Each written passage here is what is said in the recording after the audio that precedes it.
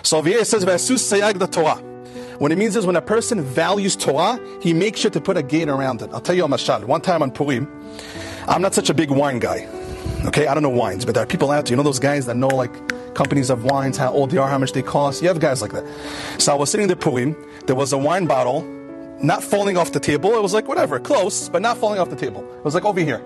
Suddenly, a family member, he sees the wine bottle, he jumps, I'm telling you, like a football player. They're just like, like trying to save the bottle. I was like, whoa, what's going on with this guy? What are you doing?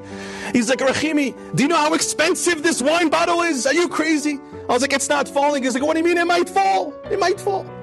Now, I don't know wine, so I know how expensive it was. Like, I don't know, whatever, wine bottle. He who knew the worth of wine, just in case it might fall, he literally jumped across the table to save the wine, just in case it might fall. Wine is valuable to him. He knows how to be careful it doesn't fall.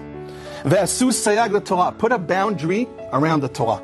When the Torah is valuable to somebody, he's very careful with it. When one understands the value of Torah, the value of one mitzvah, one halakha, he makes sure that he doesn't go near it to chas v'shalom, get to a situation where he might violate and break the halakha. When halachot are valuable to somebody, he knows to jump to make sure nobody touches it and it stays intact and careful, and I will follow the halakha 100%. When one doesn't know the erech, the worth of mitzvot, okay, whatever, I don't know, whatever.